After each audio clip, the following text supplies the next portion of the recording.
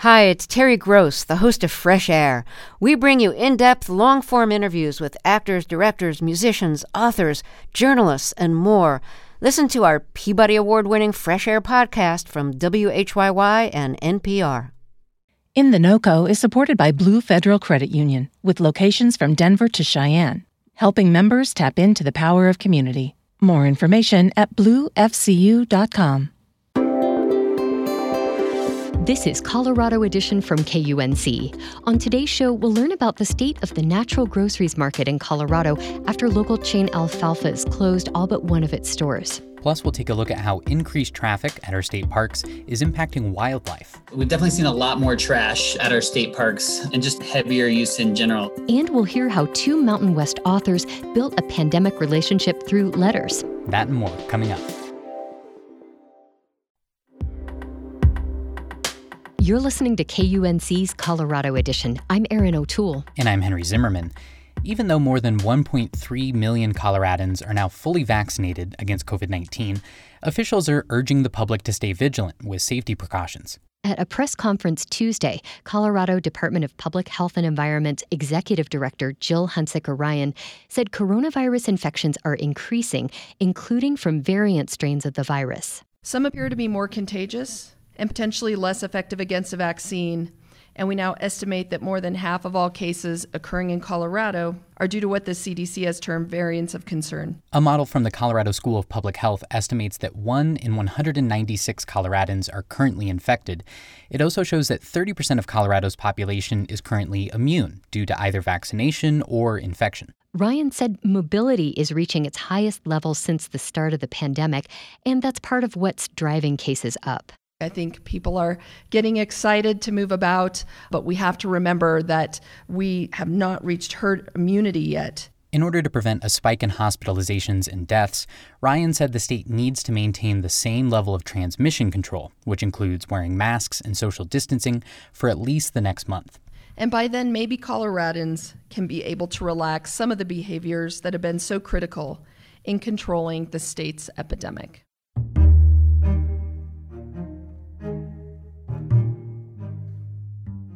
Colorado state parks, as well as public lands like state forests, have seen a huge bump in visitors over the last year, presumably because of the pandemic. And while getting into the great outdoors can leave us, humans, feeling restored and relaxed, our recreation has an impact on our environment, from the trail itself to the wildlife that reside nearby. In many cases, the uptick in visitation has exacerbated problems that park officials have been combating for decades. For more on the impact this is having on public lands in the state, Colorado Edition producer Ray Solomon spoke with Travis Duncan, statewide public information officer with Colorado Parks and Wildlife. What impact has all that extra traffic had on the state's parklands? The amount of use we were seeing at our state parks was increased so much that it was really tough for our staff to keep up with it. All our public lands in Colorado saw that kind of use in places like, BLM land or U.S. Forest Service. All of our lands saw so much increased use. We've definitely seen a lot more trash at our state parks and just heavier use in general. So, last year, Ray, we really had a big campaign to let folks know just the impacts we were seeing as far as trash and encourage folks to bring their own trash bags when they could.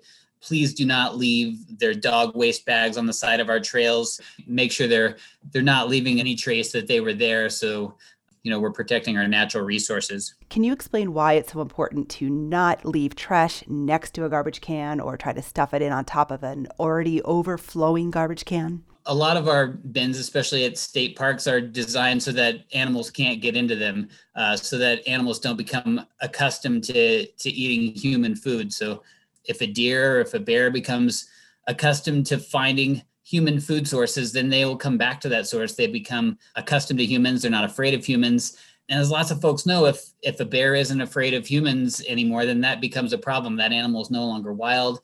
That animal can be a danger to humans. And so it's important for folks to know, in order to keep wildlife wild, we need to keep them away from human food sources. They need to eat what's natural for them to eat in their environment and to not become too accustomed to us. What about, say, trail conditions? How are those impacted here? We've had such a such a high use of our parks that all our trails are seeing a heavier impact as well. So we're encouraging folks to stick to the trails. We always do that, but it's especially important now because when you leave the trail, you can impact sensitive habitat. I think in July of 2020 versus July of 2019, just our state park visitation was something like 1 million more users. And what types of activities have the greatest impact on the parks? Hiking and biking all have an impact. And one thing we say at Parks and Wildlife is that all recreation has an impact, right? So I don't want to say that this activity is worse than that activity, but certain trails are designed for certain uses. So if you enjoy OHV riding, you shouldn't take that OHV on a trail that's not designed for it. And the same with equestrian use or with mountain biking or things like that. Let's talk trail etiquette. There are a lot of different kinds of activities happening in the parks, like you mentioned, activities that can sometimes, collide with each other. Talk me through the basics of sharing the trail and keeping everybody safe. The kind of basic rules of yielding to other users. So, if you're a hiker, you yield to equestrian users. And if you're a mountain biker, you should yield to hikers and to horseback riders. And basically everyone yields to horseback riders. But if you have someone coming uphill, it's good to common courtesy to step to the side if you can and let them pass, and just be kind to one another out there. Pay attention to your county ordinances in terms of the pandemic, mask up, be considerate of others while we're in this stressful time. And then, of course, it's important to keep the parks clean. You referred to the principles of leave no trace. Can you explain what that's all about? The whole idea is to leave things as you found them. That's the basic idea. So the first principle, Ray, is plan ahead and prepare. Look it up online, find maps, know where you're going, know what's allowed in that area, know what the risks are for that area. Another one that we've talked about is dispose of waste properly, right? It's if you're going into the backcountry, pack out your waste, leave nothing behind. That idea of not leaving a trace. Everything you bring in, every wrapper, everything you have on you comes back out with you. Leave nothing behind. Another leave no trace principle is to travel and camp on durable surfaces. A big thing for Parks and Wildlife, one of the principles is to respect wildlife. Folks want to get out there and take photos, and we definitely encourage folks to use binoculars and feel free to take photos. But a tip we give to folks is the rule of thumb. So if you hold out your hand at arm's length, put your thumb up, your thumb should be able to cover that deer or that moose or that bear or whatever you're looking at to be at an appropriate distance. And even then, if you see changes in behavior in that animal, you're potentially harassing wildlife. You really need to give that animal space and back up. Leave what you find is a leave no trace principle. And so if everyone who went into the outdoors took a rock, took a flower, this is going to have a real impact. You imagine millions of wildflowers being picked or millions of things being taken back by folks who want to have that piece of the outdoors. What are you expecting for this coming season? It's getting warmer. People are coming out to the parks again. Are you expecting another record year? It's tough to say. It's definitely a time of uncertainty as the vaccines are rolling out, but we're expecting it could be. So look at those leave no trace principles, consider the impact you have on the outdoors, and minimize your impact out there. Travis Duncan is a public information officer with Colorado Parks and Wildlife. Thanks for joining us. Thank you, Ray.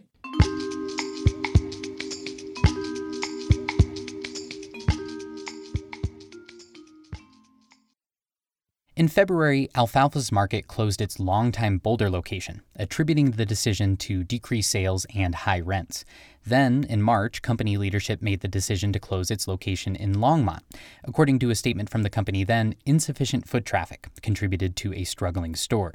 That brings the natural grocer down to one location left, in Louisville. And while Alfalfa's grapples with the blows of the pandemic, documents obtained by BizWest's Dan Micah show that Alfalfa's Market is behind on millions of dollars worth of payments to vendors, painting a grim picture for the future of the company. Dan Micah joins us now with more on this. Dan, welcome. Hi, Erin. Can you give us a bit of background for those along the Front Range who aren't familiar with Alfalfa's? What do we need to know? So Alfalfa's is like the OG natural foods market. They've been around for almost 40 years. I think they had 37 years at their first Boulder location, and it's gone under multiple different ownership groups and iterations, but they were one of the cradles for this industry that we have in Boulder County in particular, where there's a lot of natural and organic food makers, natural and organic product makers. And just the fact that having a specific store dedicated to promoting these products along with organic milk before organic milk was really a consumer product, or organic and GMO free produce. That really started at Alfalfa's, and they allowed these startups and these people with just ideas of, hey, what if I make like a chip out of like sweet potatoes and bake it instead of frying a russet?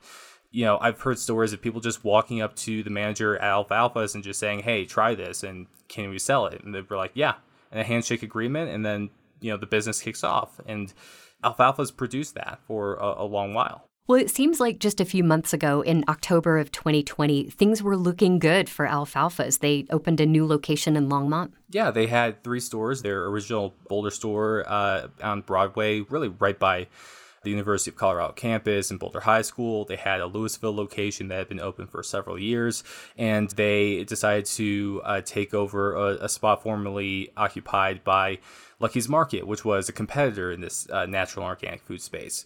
So they seemed to be on an expansion path. They had a new ownership group. The original founders were still minority shareholders, but a couple years earlier, a new ownership group took over and was aiming to really expand the name in the market and really leverage that history it had. Well, and then in just the past few months, things took a different direction.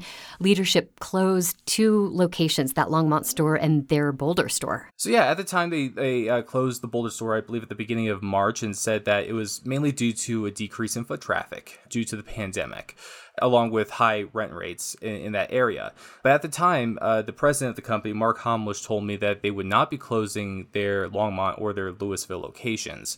But just a couple weeks later, they said that there was decreased foot traffic at their Longmont location. So they closed that just barely under 6 months after they first opened that store. So within the span of a couple weeks, this business lost 2 out of the 3 major revenue sources that it has. Well, I know you've been following the story for many months, and you recently obtained a number of documents. What did they reveal about the situation? Right. So BizWest obtained some internal documents, particularly the vendor list for the company as of mid-March, that describes who they're getting their products from and how much they owe.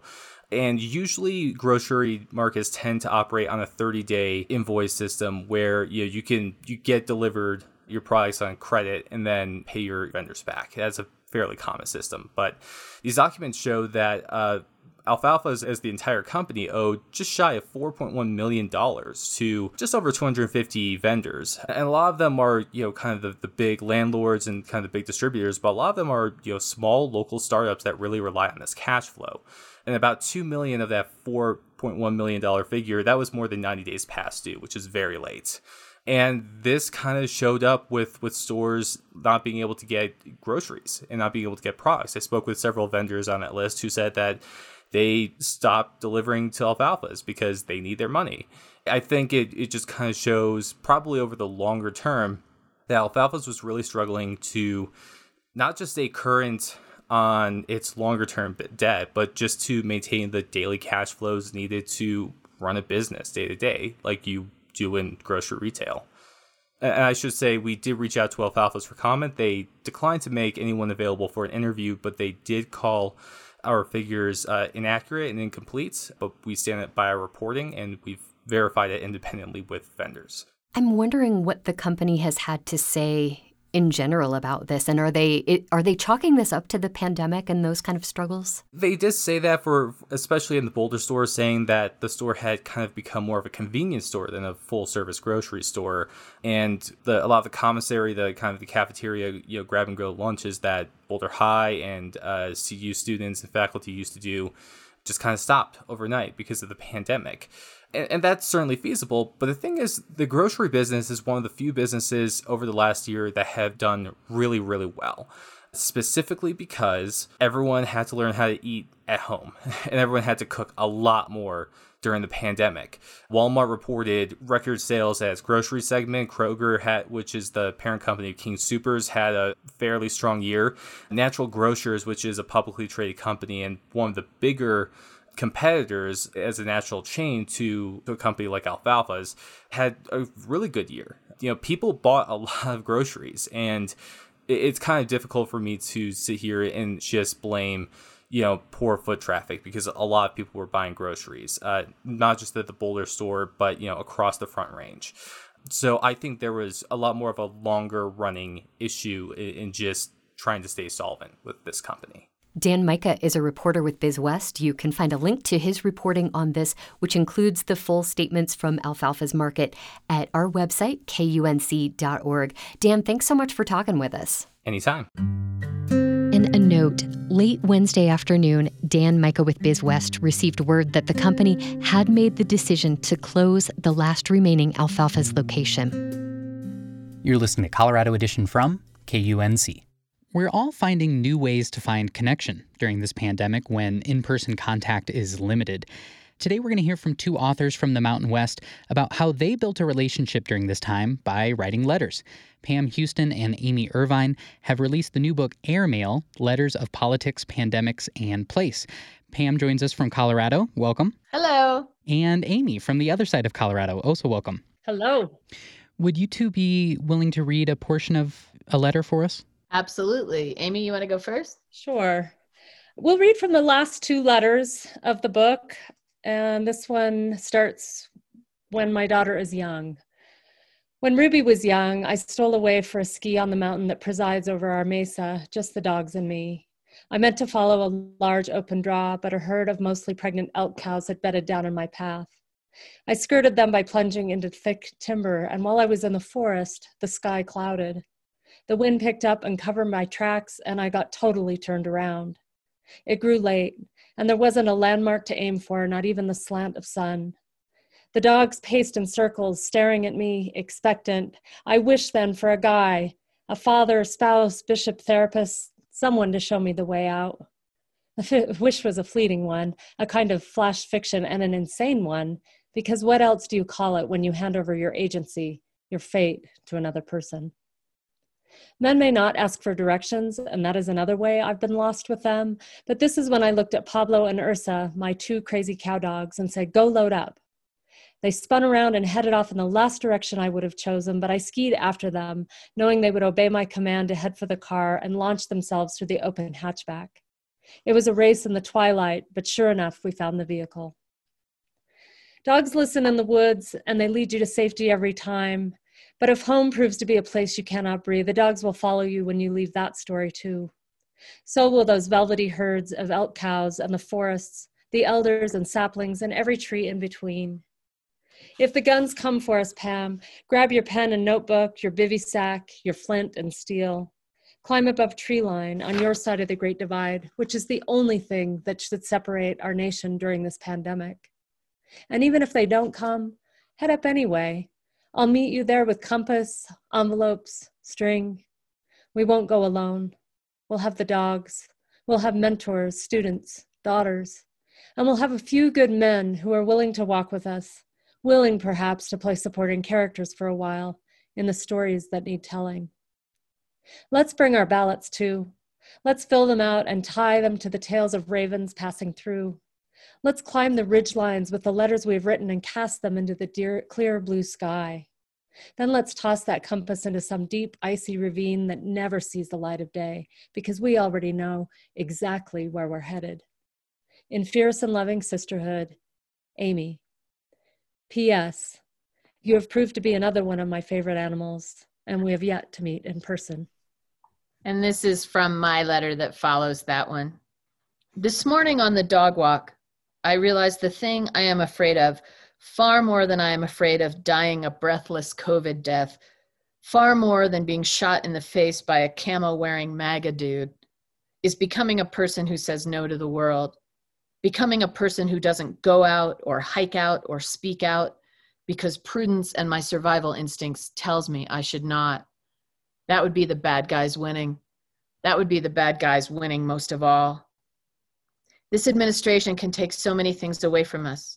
Our safety, our healthcare, our independence, our contraceptives, our freedom of movement, our livelihoods, our clean air and water, and inevitably, probably sooner than later, our right to speak. But it cannot keep us from saying yes to the world. Whether this pandemic lasts for 1 year or 3 or a decade, we will emerge knowing far better what we need to survive. Even now, I can see the pencil scratching through item after item: airplane travel, hipster coffee, Wilco concert, baseball. What remains? Air, water, horses, elk, cows, ravens, and dogs.